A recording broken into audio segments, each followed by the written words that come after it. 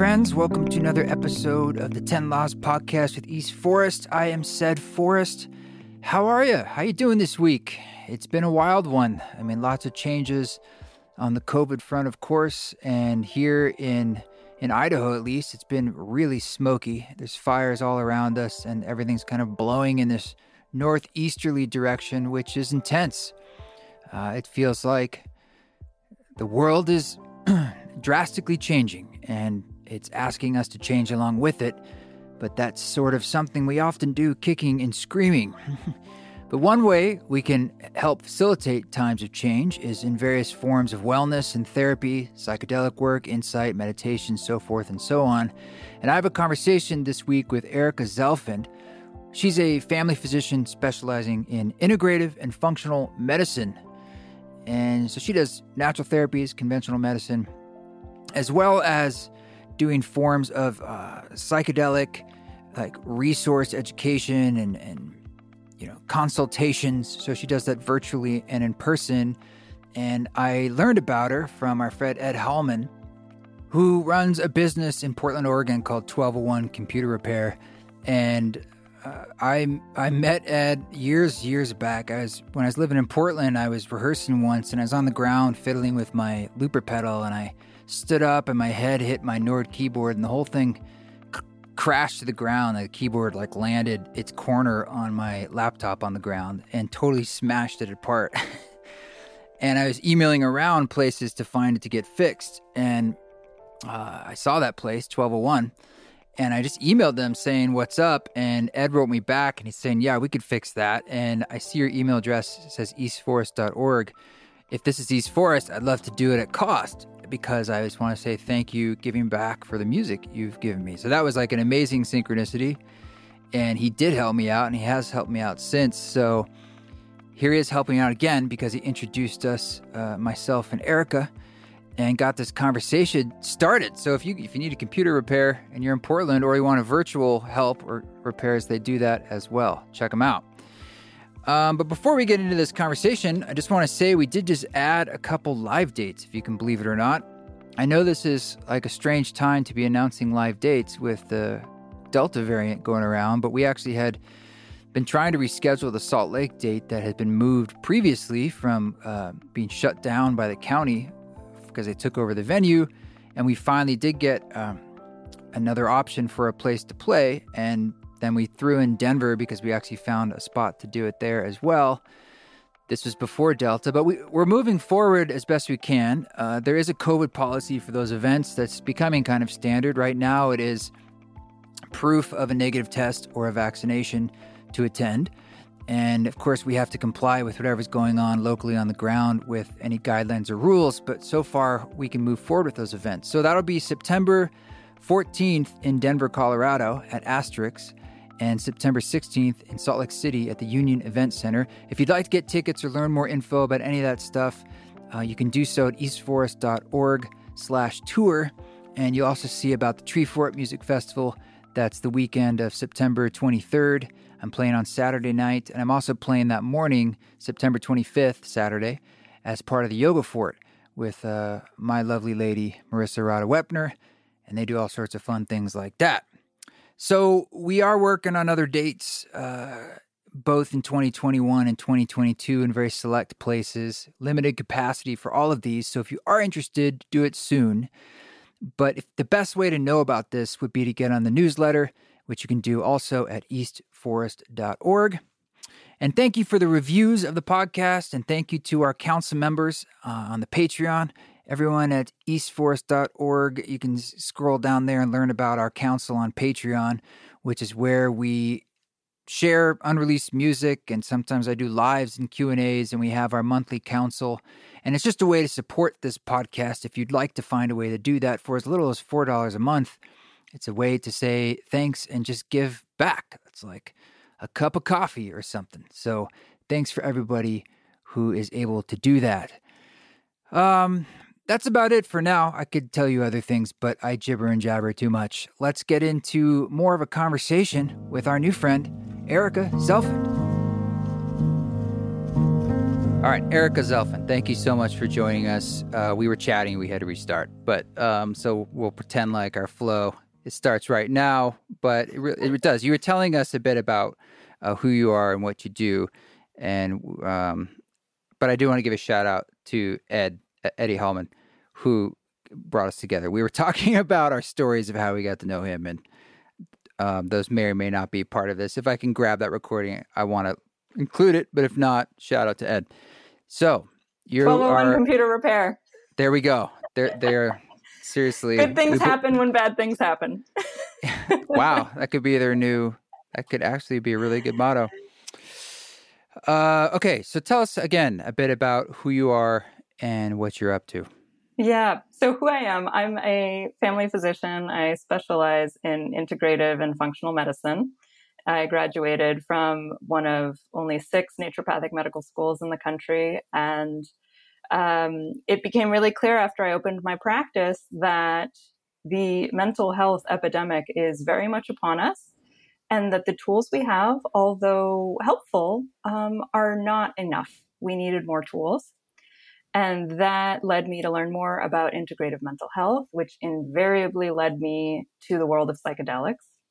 And as I learned more about psychedelics, I realized, wow, the medical community really needs to know more about this. And there's this lag time in medicine of 17 years between when the research shows something and when that evidence-based medicine makes its way into the average practitioner's prescription 17 practice. years? That sounds very precise. Yes, okay. There was a study, and that was, the estimate. And I thought, when it comes to mental health, we don't have 17 years. And psychedelics are not new. We talk about, the psychedelic renaissance, and it's like, it's not really, it's been here all the time. It's just people are talking about it more. And I thought, well, let's try and speed that up a little bit if we can. And so I started lecturing on the clinical applications of psychedelic medicine and presenting trainings and continuing education presentations to my fellow colleagues in the medical profession. And then that sort of bled into anyone that wanted to learn about psychedelics. And then the next thing I knew, I was getting on airplanes and traveling around the world because I realized I couldn't wait 17 years or however long it's going to be for legalization. And I need to start treating people now. So I traveled to parts of the world where I can do that. And so I can now say I'm a psychedelic facilitator as well. And when I'm on the US soil, I can work with ketamine legally. And that's what I do with folks here in the States. Oh, so you're doing ketamine assisted therapy as part of your practice now? Yep, that's right. Interesting. Okay.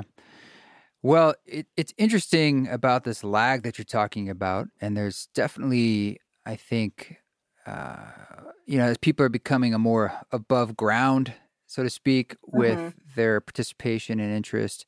And I'm just curious, like, if you're out there talking about it, like, tell us a bit about like what your background is. Where's the information coming from that you're sharing? Is it from firsthand experience or something else? Or I'm assuming this wasn't taught in naturopathic school. No, this is not taught in any medical school. Ibogaine was mentioned, I think, once in my training, actually in an immunology course, not even, anything pertaining specifically to mental health. So most of the training that I've undergone, it's been a combination of self-study, of digging into PubMed and reading the scientific literature there, reading books, attending conferences. I also did some training through MAPS, the Multidisciplinary Association for Psychedelic Studies, their MDMA-assisted therapy training, and connecting with like-minded individuals. But then there comes a certain point where you can only learn so much from reading, and it comes time to, actually do the work yourself and or do the work with others. And so my own personal growth and development has happened alongside my academic growth and development. And I have been able, as a result, to more meaningfully help people, to help my patients and help my clients, and to help other practitioners help their patients and their clients more effectively. And so I'll just say one more thing, part of how I've done that is my pandemic project was to take my day-long training that I had for healthcare providers, that anyone is welcome to come to. And actually our mutual friend Eddie came to my training. And I turned it into an online course. So practitioners and just regular folks who want to know how psychedelics work and what they actually do, and how to use them responsibly, can from anywhere in the world now take my online course, which is called The Science of Psychedelics. It's kind of crazy that, the idea that, let's say you're going to be a psychotherapist or any kind of facilitator or medical professional that's working in the space of psychedelic assisted therapy, and there's this large component of it that's undeniable, that is psychological, spiritual. Mm-hmm. And to think that it's almost poo-pooed, or it's still like in any other medical setting, it's like, well, if you try the drugs yourself, oh my God, that's not what you do in the studies, or that's now, you've crossed a red line. And I almost feel like it should be a prerequisite for to do this kind of work. It's like, if you haven't plumbed the depths on some level psychologically, it's sort of like, how can you know? Any therapist I've ever worked with, I always ask them, I said, look, you don't have to, on a personal level, have you had any experience with psychedelic states? Because it's kind of like the things I want to talk about relate to an expansion of the human experience and a depth to it that in some ways it's hard to access those expanded states in other forms. It can be done, but it's rare, most people. So it's sort of like, how do you relate? And so if you're designing, like, how do you weave that in when you're trying to talk to providers and people who want to bring this into their practice? Or I'm assuming that's what they're trying to do. Yeah, well, it's tricky because healthcare providers are really held to a different standard than other folks are. And, I'm even taking a risk in talking to you, for example. Some of my healthcare providers would never admit that they had an interest in this topic, let alone that they have taken a psychedelic substance themselves. Mm-hmm. And this is why, we have this huge problem in medicine. This is a bit of a digression, but it is relevant here. A lot of healthcare providers have substance use disorder. A lot of healthcare providers have alcohol use disorder and a variety of other ailments that they don't seek out help for. Because you seek out help, there's a record, you've got a black eye, and your license comes under review, and you could lose your whole livelihood. So healthcare providers are some of the sickest people that I know. Wow. Because they have to stuff it. They have to hide it. It's part of our training that a lot of the vulnerability gets beaten out of us as we are becoming doctors. And so by the time a doctor actually admits, I need help, they're really, really, really deeply in need of help because they've blown past all of the warning signs on the way to crisis mode. So, for instance, I was just in Mexico where I was working with Ibogaine, and a shocking number of our patients who are coming for treatment were healthcare providers. And I'm assuming with some form of addiction. It seems to be, okay. Opioid addiction. And are they feeling that they can go down there and it's anonymous, like it's another country, I can just do what the work I need to do? Yeah. Yeah. But if they were to go seek out treatment in the United States, wherever they get treated in the United States, the healthcare provider there is under their license obligation to report their colleagues. And there's no Ibogaine above board in the States anyway. Maybe it works for them.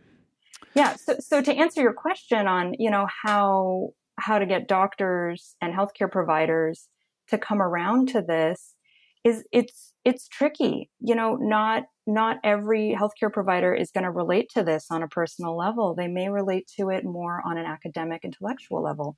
Every healthcare provider is going to agree with you that antidepressant medications don't help everybody and that we are running out of tools and that more and more people are having issues with mental health than we can help and that we need more tools. So whether someone can personally resonate with the importance of a mystical experience or not, doctors are opening their minds. There's also this situation where, doctors of all people hate looking stupid and they hate looking like they don't know something, right?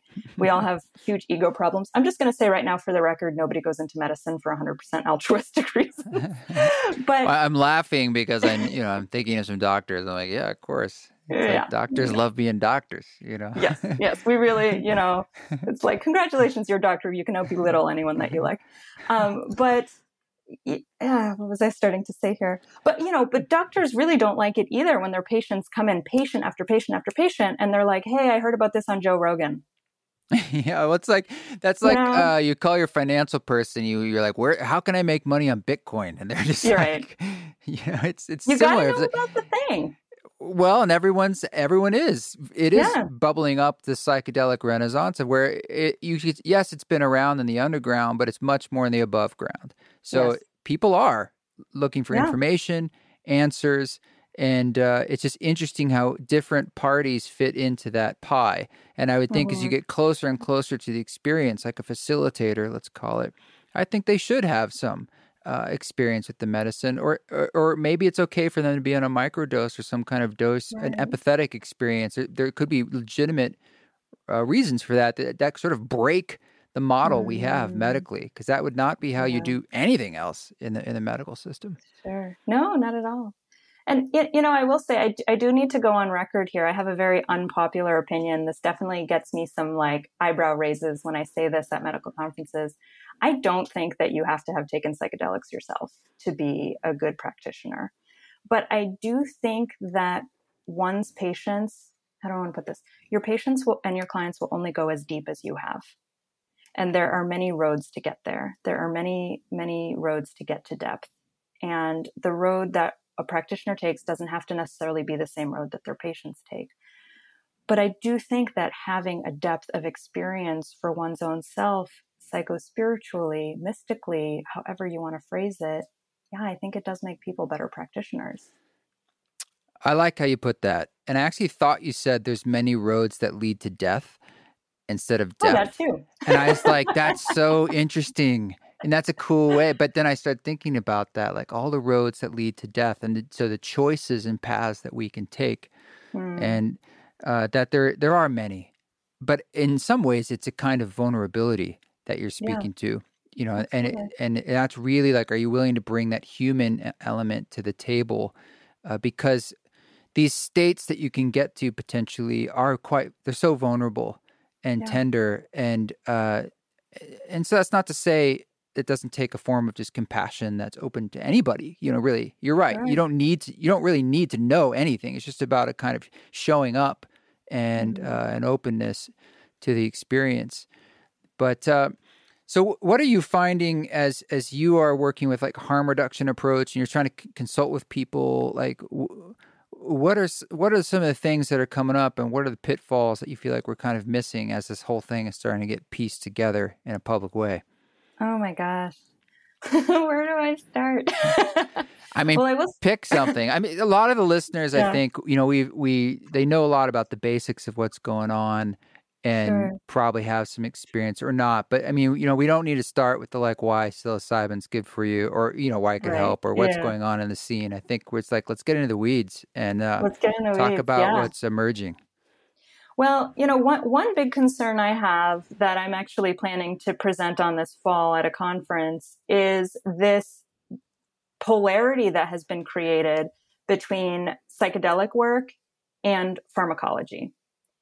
And I think as guilty as the conventional medical model has been in rolling its eyes at psychedelic medicine, I think a lot of people in the psychedelic world are equally guilty of dismissing the potential therapeutic value of pharmaceutical medication. And as someone who is trained in both systems, I do prescribe pharmaceutical medications. I prescribe also botanicals and nutraceuticals. And I believe in the value of psychedelics. What I have found is that there is a place for all of it.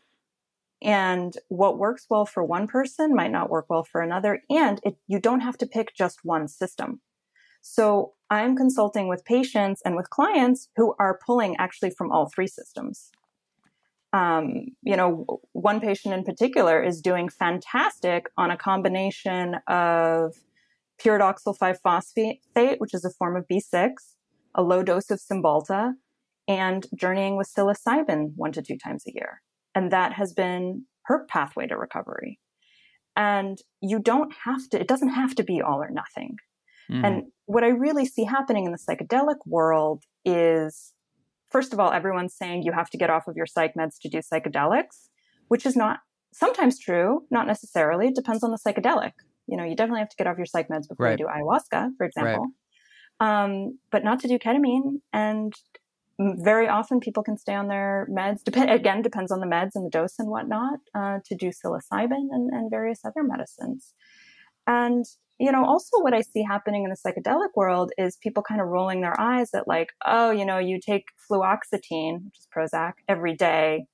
Oh, what a crutch. And then that person goes and smokes weed 3 times a day. Yeah, or drinks coffee every morning or a glass of wine at night. It's like, we're chemical systems. What do you think you're doing? Yeah. Really, I mean, that's all we are. Even our dopamine, oxytocin, going on a run, listening to interesting music, it's all chemical reactions creating our human experience. Yeah. Yeah. And see, and the pathway back to health and health maintenance, you know, I'm kind of this mentality. I used to really be on my high horse, especially since I chose to do naturopathic medicine, like, oh, conventional medicine. I mean, it has its place, but whatever. No, it all has its place.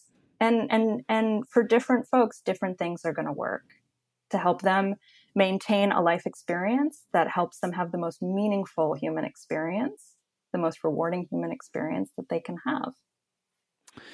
When I broke my arm 3 times, every time I was pretty damn grateful for like the guys and gals who know how to get in there and use the screw gun. And we're good at that. But there were times in my life where, as an adolescent, I remember like being really depressed and being so young and not knowing anything about anything. My parents just kind of like, what do we do? And we go to the doctor.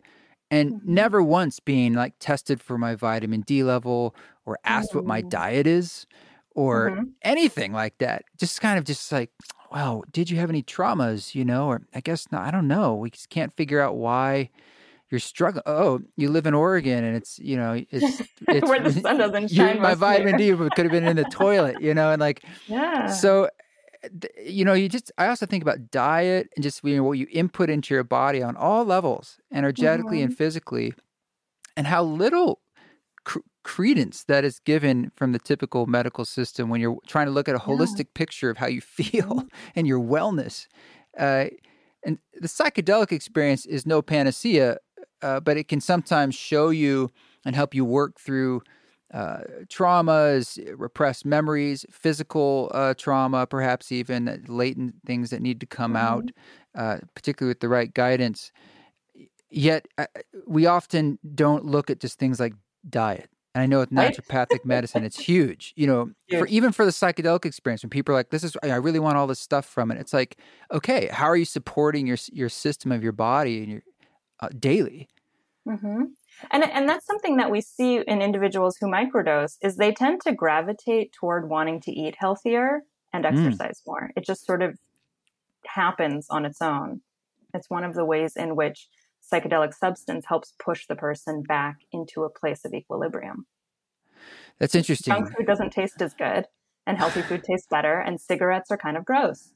I wonder if we'll get to a place in the future where we view microdoses as like a vitamin. Like it's like, you know, like taking a microdose of LSD or something is considered like, oh, that's way healthier than coffee every day.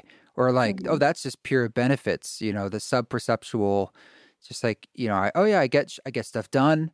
And it's also maybe bled into some other things in my life. You'll never know if it's a one-to-one relationship.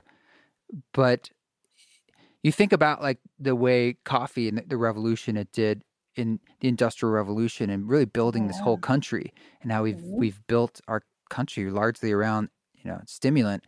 I'm just curious, like, where that could go if, like, these other drugs, like psilocybin, microdosing, or others, became not just accepted but respected, recommended. Sure. Well, and to that point, Krishna, is it wouldn't be everyone do this all the time, right? Like, not everyone drinks coffee, and not everyone needs to take vitamin A, right? There you go. Let's just add this to the toolkit of reasonable options that one can turn to for different situations. So you were talking about like pharmaceuticals and as opposed to a plant-based approach is called that, even though the division, if you think about it on a chemical level, there really isn't much of one But that is something that's coming up. Like some of these companies, whether it's Compass Pathways, or there are others that are essentially pharmaceutical companies, or there's pharmaceutical arms that are working to produce the psilocybin, some patent discussions that are like pretty sticky about like patenting things about a journey or let alone the medicine. What are you coming across as like things like Measure 109 in Oregon are coming on board and some of the things maybe that you're looking out for? You know, I'm not a corporation. I'm not a corporate minded person. I'm a doctor. I'm a healer. I'm here to heal people. I'm just keeping my head in that game.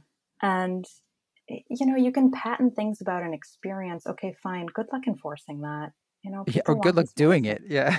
You know, that's fine. And, you know, patents expire also. And it's like, okay, you patented, like, you know, Bikram's yoga. Bikram did not invent hot yoga, right? He took a series of moves and put them in a particular order and patented them.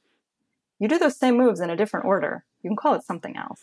Yeah. So, you know, in a way, I'm actually very grateful to these interests that are spending lots and lots and lots of money to take out these patents, because a lot of them are funding research and a lot of them are normalizing this work. And that benefits all of us. So like, for example, I'm grateful to Johnson & Johnson for doing all of those studies on esketamine. And now we have the drug Spravato.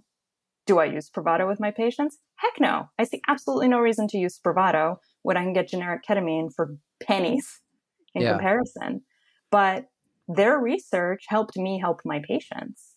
And I learned from their research, and it made me a better practitioner. And you know what? They're going to make their money back. And that's for them to eat 5 grams of mushrooms and figure out if they feel good about that or not. That's not my boat to row, you know? Yeah. I can just focus on myself and my patients. And, you know, I sleep well at night. Let me ask you about ketamine for a second. I've had some experience therapeutically with it, and it's been really beneficial for myself with anxiety reduction, I guess, and depression too. And I've been trying to know if there is any research out there aside from just what I hear in my own experience about like how much people tend to need to take. Like, is it like 4 sessions or 3 to 6 within X number of weeks, and then it seems to have a benefit for months, or is it really just all over the place for different people? Well, you may be asking the wrong person, because I'm an advocate for individualized medicine. So I do different things for different people. A lot of what the literature is around is what's called the Diamond and McShane model, which is doing ketamine intravenously, where you infuse 0.5 milligram of ketamine per kilogram of the patient's body weight, infused over 40 minutes. And that was not developed as this, wow, this is the way to do ketamine. That was just copied from the chemotherapy model as an efficient way to run a practice, because then you can schedule the appointments on the hour. And then this thought of, you know, doing 6 treatments in a cluster of 2 weeks, that was borrowed from, you know, electroconvulsive therapy. That was just, let's copy this model and see if this works. Personally, the doing intravenous ketamine with folks at a dose of 0.5 milligram per kilogram of body weight, I do think it works. It's my least favorite way to do ketamine with folks. I think 6 treatments in 2 weeks is a heck of a lot of ketamine to put into somebody. Some folks need it. Some folks do well with it. But to copy and paste this to every single person who wants to do ketamine, I think is misguided. What's your favorite method? Depends on what the person needs. Oh, you don't? Okay, there is no favorite. So, I got you. Know. So, but I will say, you know, if we're talking about using a needle, like, just do an intramuscular injection. Like, why does this needle have to be in this person's arm? It's strong. Yeah, I had that once, and I was blown away. Yeah. But, you know, also, you know, what I do with my patients is I do needle free. There's never a needle, almost never. There's, you can insufflate it, which is a nice way of saying snorting. You can get it compounded as a nasal spray. You can What's put that called? Insufflating. Insufflate. Oh, I gotta remember that. That's a Okay. classy way of saying snorting. Yeah. Yeah.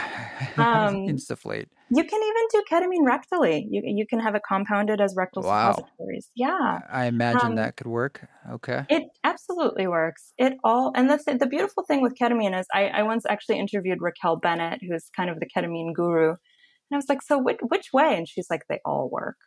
And I really found that to be true. It all works. But you work with the patient. Is this someone who has a history of IV drug use? Why Right. does there need to be a needle involved? Is this someone who has a history of abusing cocaine? Okay, then we're not going to do the insufflation route. And then there's the dose range. Is this someone who's ready to do a psychedelic exploration? If so, Right. then you crank it up. Half a meg per kg is not going to get them there. Other patients, I have them microdosing ketamine. They take it every day as they would like a Prozac or Cymbalta or one of those other meds, and they do great with it. So they're really having to sort of pay attention to how they feel, and that's the real litmus Yeah. test about what's working for them. Yeah, absolutely. And the other thing we look at with ketamine is, as with all of these therapies, is if you want to run an efficient business, then you just keep giving people ketamine, right? But if you want to improve the mileage that the person gets out of that treatment, there's nothing like pairing ketamine with therapy. The two just go together like chocolate and peanut butter. They just Do you work so mean well together. therapy in the actual moment or the session where you're receiving the ketamine, or as an integration sessions post ketamine? It depends on the dose of the ketamine. So if you're giving someone if you're putting someone in a K-hole and giving them a psychedelic trip, they can't talk. You're not going to have an effective therapy session there. But their neuroplasticity, their ability to learn and unlearn, is going to be there for 48 hours after that treatment. So to get somebody back into the office to see their therapist within a day or two after their ketamine trip, they may have breakthroughs in therapy that they might not have had before. But you gotta get it in that window. The other option is to dose it lower, where the person kind of feels relaxed, like as if they drank a couple glasses of wine, and it kind of drops some of the guarding. And then you can kind of get in there. They can still talk, they can still sit up in the chair, or maybe they're leaning back a little bit. But they can still engage in a conversation, but they're a little bit, there's less of the shame layer there. There's less of the guarding there, and you can go deeper with them. Well, and then group therapy works too in that context.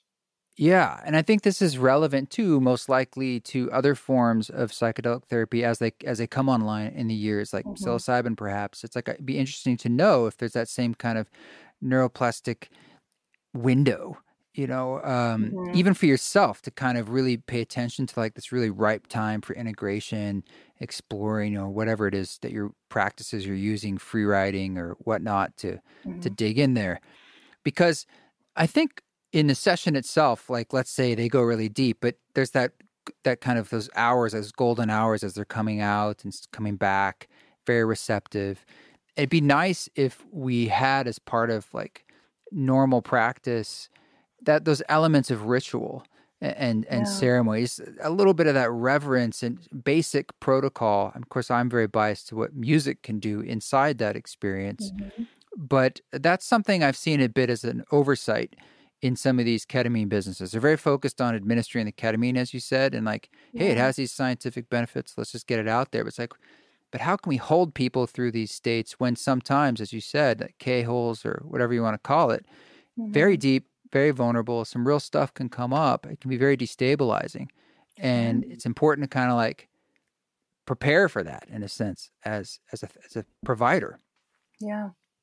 Yeah. And, the other thing I'll say is you don't have to do it all yourself as a provider.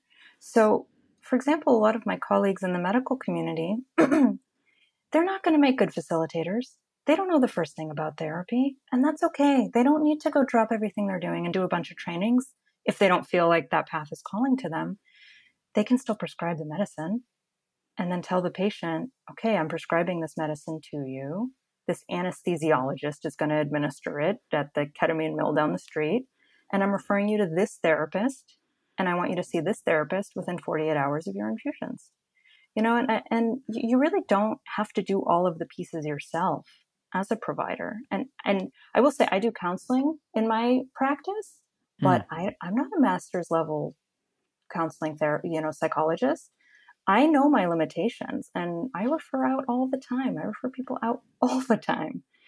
And unfortunately, as long as a lot of this work remains underground or illegal, it becomes a lot more challenging to create a cohesive care team for a person. And, that's another way in which, from a harm reduction standpoint, we've got to legalize this stuff. Because, in the case of ketamine, if you want to get a ketamine infusion, depends on where you go. It can be anywhere from $200 to $1,000 per treatment. Right. What's going to stop someone from buying ketamine and snorting it in their living room?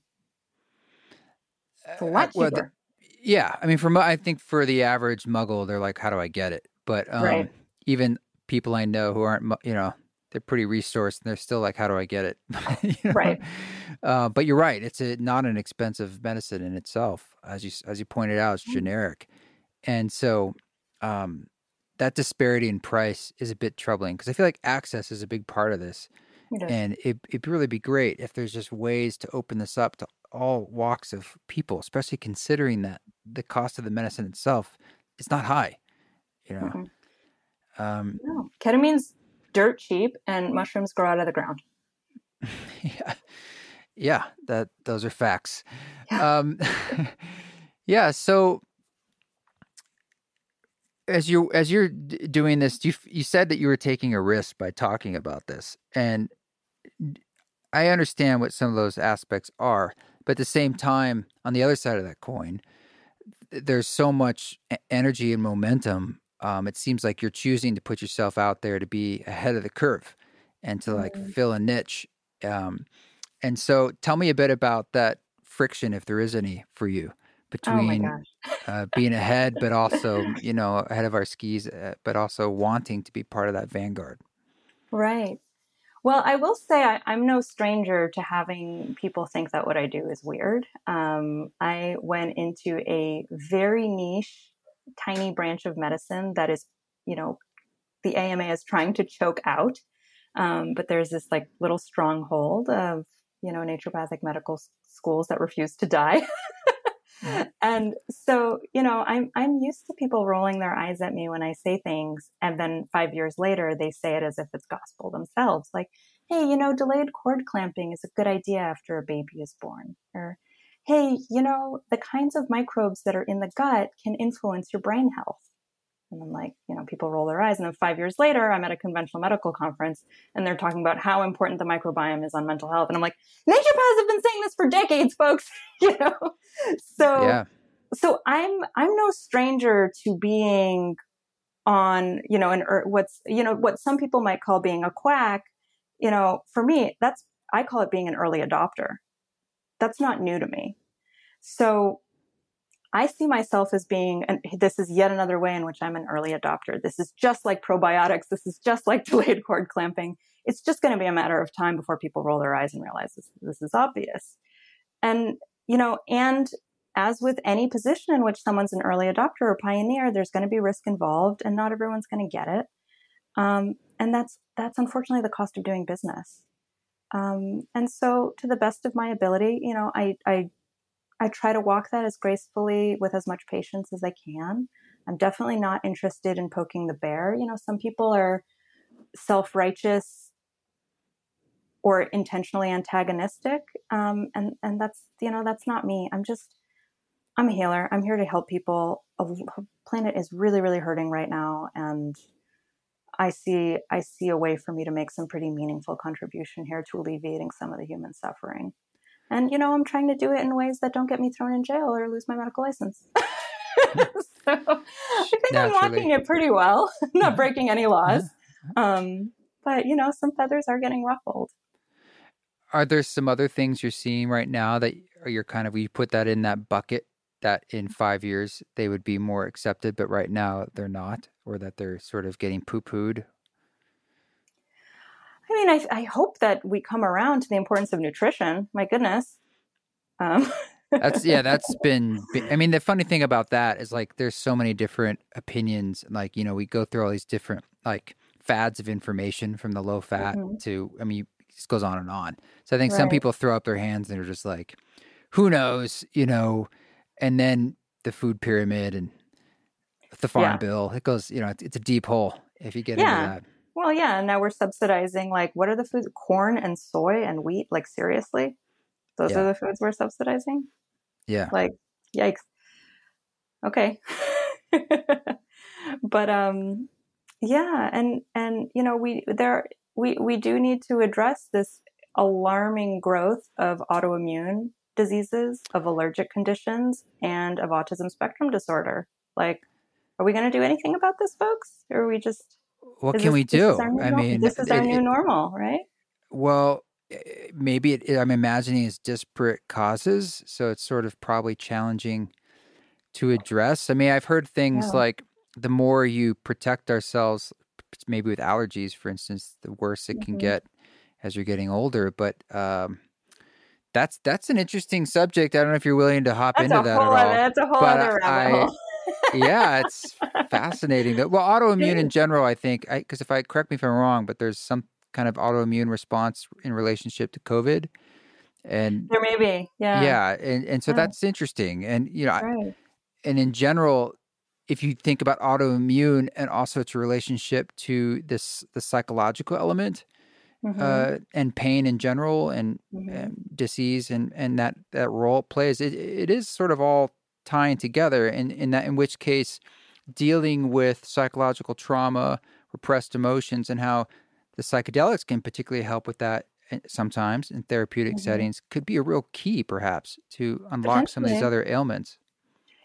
I think that if there is a psycho-spiritual layer to a physical ailment, I do think that psychedelics can absolutely help. Some ailments are not super informed by, psychology or emotions. Sometimes it's you just got a piece of glass in your foot, you know? Psilocybin's not going to help get it out. You need a pair of tweezers to pull them out, right? But yeah, as you said, Krishna, a lot of ailments do. They do have that psycho-spiritual layer, and this medicine may very well help with that. And that includes physical ailments and autoimmune diseases and chronic diseases that have no name, where the person's been to the Mayo Clinic and a million other places and no one can tell them what's wrong. Yeah, you think about the placebo effect. Right. It's a real thing. It's quite powerful, like what we can sort of Yeah. perceive and what happens in our lives and our bodies. Yeah. Like, fancy that. Our minds can change outcomes for us and others. Like, wow, lo and behold. Yeah, we say the placebo effect in studies. We sort of assume that means like, oh, that's the stuff that was like didn't matter or was random. It's like in Right. some ways it shows it's this other very powerful drug in a way. I mean, Yeah, that's totally free and yeah, environmentally sustainable with no yeah. side effects. Well, have there been, if you're willing to talk about it, any personal experiences for you that sort of propelled you to take these leaps, or even to like dedicate yourself in this way, or take the risks that you're speaking to?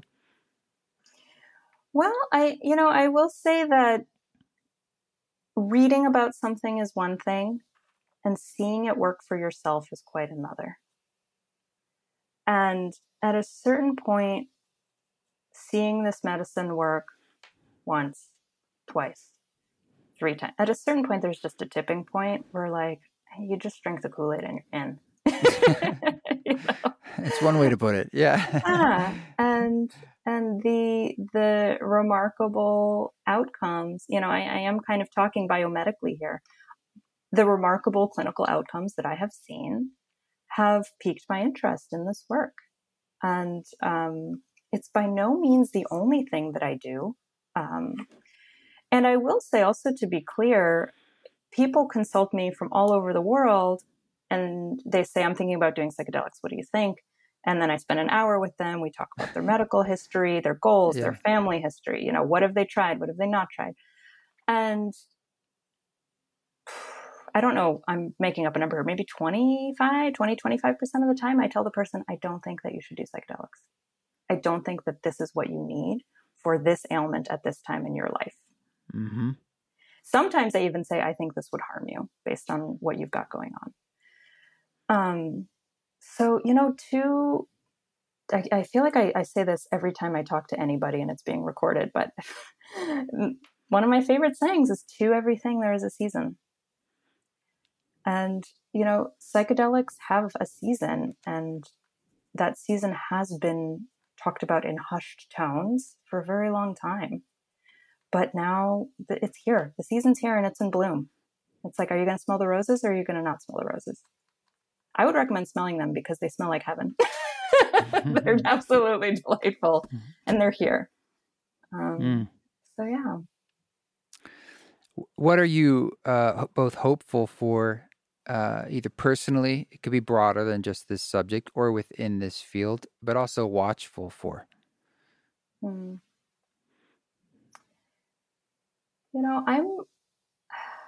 hopeful that people are going to start loving themselves more meaningfully and taking care of one another more consistently. And I think that would solve a lot of the pain and suffering that's on this planet. Now, I've got no illusions. I don't think that, we're going to have the end of wars and famines and genocides anytime soon. I just don't. Suffering is part of being alive. But I hope that we can have less of it, less frequently, less intensity of it. And, what I'm watchful for in the world of psychedelics is greed. There's a lot of greed.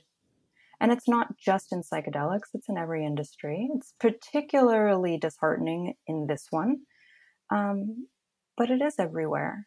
And I will say, typically, the people that I have seen, kind of rewinding maybe a decade or two, for example, in cannabis, a lot of the people who got busted in cannabis were the ones who got greedy. And I just hope that people that are doing this are doing it with an eye on a virtuous reason. And it's going to be part of the picture because it's part of the human experience too, greed. And we're inside this capitalistic system that on one hand is the driver, and the other hand can be the poison. Yeah. But it's in it. And so it's the gas and the brakes, right? Yeah. Right. It's sort of what's making all these companies and everyone be like, let's go fast. I'm sure there's a part of, I know some of these folks, and some of them absolutely is like, they really like, let's go fast because I think we can now, and it's needed. But yeah, there's that other side of how the money could potentially corrupt for sure. Yeah. And I guess we'll have to keep an eye on that, but it's going to be part of it. It is. Yeah, it is. And the money, I will say, the money makes it possible too. It does let it go bigger, faster, and reach more people. Well, and I hope it does reach more people. I mean that more just like the door is open for anyone who's interested, not just people who can afford it. And that is a little bit, that's inside this bigger system of our medical system where it's like, the whole thing, it's like access is still part of that and has been for a very long time. And that's still something we need to work on. Huge. Mm-hmm. Yeah. As it turns out, we need a single payer system, but there I go saying racy things. Well, the fact that that's racy, come on, that's a lot of people want that, even to have the option, to say like you could join into that we don't even have that right now. In addition to being a patient, I'm also a doctor. And I will say nobody likes our system. Yeah. Doctors hate it as much as the patients do. Doctors don't like having to conduct a 7-minute visit. It doesn't work for anyone. Yeah, it's true. It just sort of gets into our larger senses of time. And in some ways, psychedelic therapy breaks the system a little bit because it takes a long time. Even ketamine, we're talking hours, really, realistically, from start to finish. Well, the patient's tying up your room for an hour and a half. At least, yeah. And you get into psilocybin, you're looking at most of the day, and LSD, ibogaine, you're into like day 2, so or more. Ayahuasca, so they do sort of, it is the kryptonite of the hyperspeed system in that it's like, look, sometimes good things come to those who wait, but that doesn't fit into like the billable minutes in the same way, and that's when things get very expensive. No. Well, that's when you need volume. That's when you need to get a big clinic where you can run 20 rooms at a time, and then you hire some mid-levels, not physicians, right? to run Yeah. it, and all the stuff that's that's not what I was put on this earth to do. Someone else was put on this earth to crunch those numbers, But and bless them for it. community acupuncture in Portland that started Yeah, there, sure. in the recliners, and that was their model that's really blossomed. It's been around for a long time Yeah. now, and sliding scale. I think there's something there, probably on certainly with ketamine. You could probably go in that direction. My partner is a ketamine therapist here in Boise, but the way she Beautiful. does it, it's groups, small groups, and so that Yep, already keeps the cost down. And absolutely. no one was doing that here, but it seems to be there's that added benefit of sort of that group connection and a small sharing Hmm. circle. And Yeah. um, Well, and one thing that we're seeing in Oregon, which just passed ballot measure 110, which legalized psilocybin assisted therapy. The state now has 2 years to figure out how they're actually going to administer this. But one of the stipulations of the ballot measure is to be a psilocybin therapist, you do not have to already have a certificate or a license. You don't have to be a psychotherapist. You don't have to be a doctor to facilitate a psilocybin experience for someone. And that is inherently going to make it more affordable. That's inherently going to put more providers out there in the field. And it's going to make it more accessible, therefore. Now, that was a hotly contended point about the ballot measure. Medical community did not like that. is Measure 110 the legalization of certain drugs, and 109 is psilocybin? Or they both have that kind of language? Just for my own. 109 was legalization of psilocybin assisted therapy. Yeah. And then 110 was decrim of Right. most substances for personal use amounts only. So it's Right. not legalization, it's decrim. So Right. if you get caught with, say, 5 grams of psilocybin for personal use, you get a slap on the wrist, you get fined $100, or you have to take a class. Yeah. And I think also, but they are saying that you have to have some kind of training that the state approves, so to speak, to be a facilitator. So you might be a high school graduate, Yes. which is awesome. You don't have to be like you said, it opens up who could take that training. Right. But yeah, you do have to take a training. Yeah, Mm-hmm. right. Yeah. And Yeah. I will be an instructor in one of the programs, which I'm Have super you guys? excited. I'm assuming because it's a year and a half away. It's in the early stages of developing right now. Mm-hmm. It is. Yeah. There's kind of as Tom Eckert, who wrote the ballot measure with his wife Shuri, as Tom says, we're building the plane as it's going down the runway. But Yeah. we are building it. Do you think there'll be are there unlimited training programs, or is it going to be limited? I don't know. I believe that they are going to create certain stipulations for what the training programs have to include, and then the programs have to apply to be approved by the Oregon Health Authority. But then, yeah, from there, I anticipate that there will be several, and that they'll all be a little different, and that people who want to get the training will hopefully be able to access it. I know that racial equity and equity in other respects is very, very high on the priority list for this. So hopefully we will get some more diversity in this industry and who is able to access psilocybin therapy and the training. For sure. In the future, yeah. Fascinating times. I mean, a lot of eyes are Mm-hmm. going to be on how that pans out, and probably used as a model in a similar way Mm-hmm. to when cannabis became recreational in other states. Were like, well, how'd they do it? And Totally. well, I hope too that in the experience itself, there's some attention paid to the music, and I hope so too. and the role of sort of just protocol or ceremony, or just that sort of these elements that can really inform the journey itself.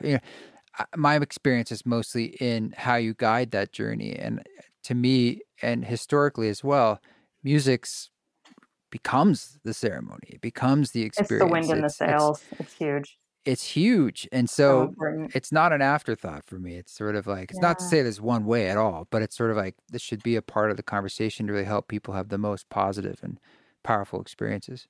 Yeah.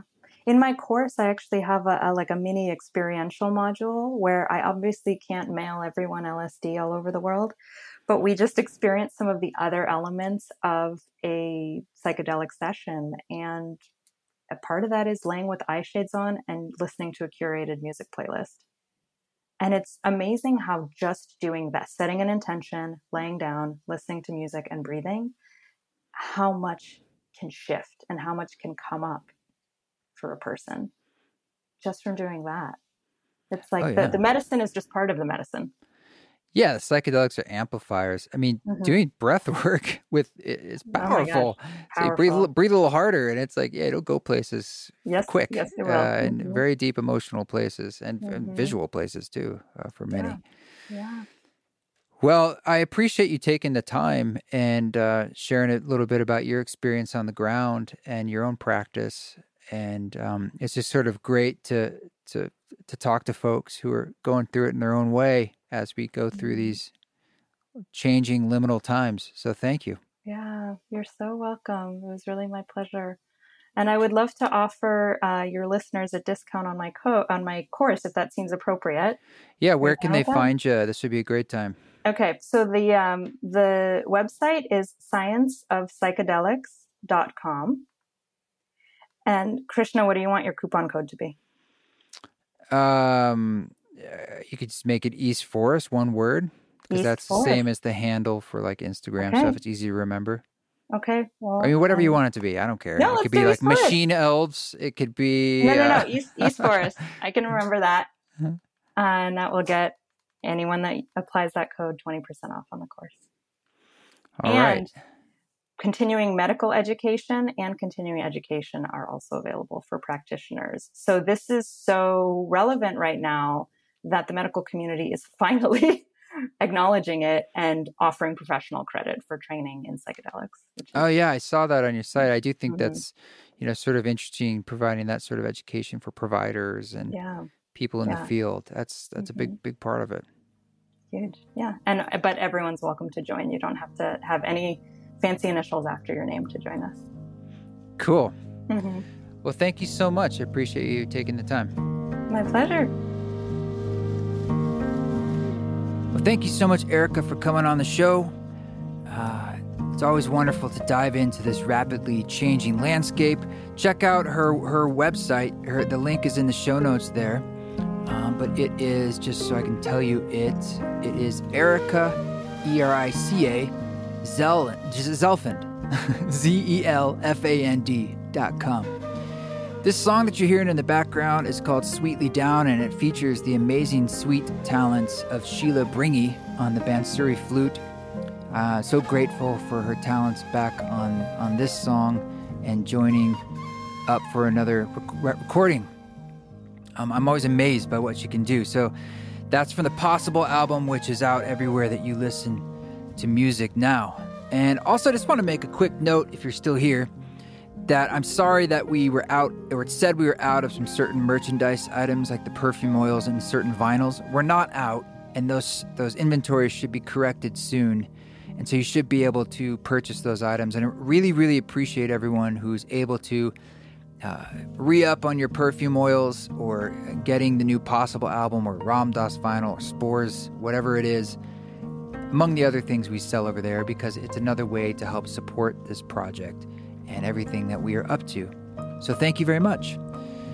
All right, well, hope to see those who can make it in Denver and Salt Lake City in September, and more to come soon. But until then, and until next week, you guys keep walking your walk. Don't take any shit. But if you do it with grace.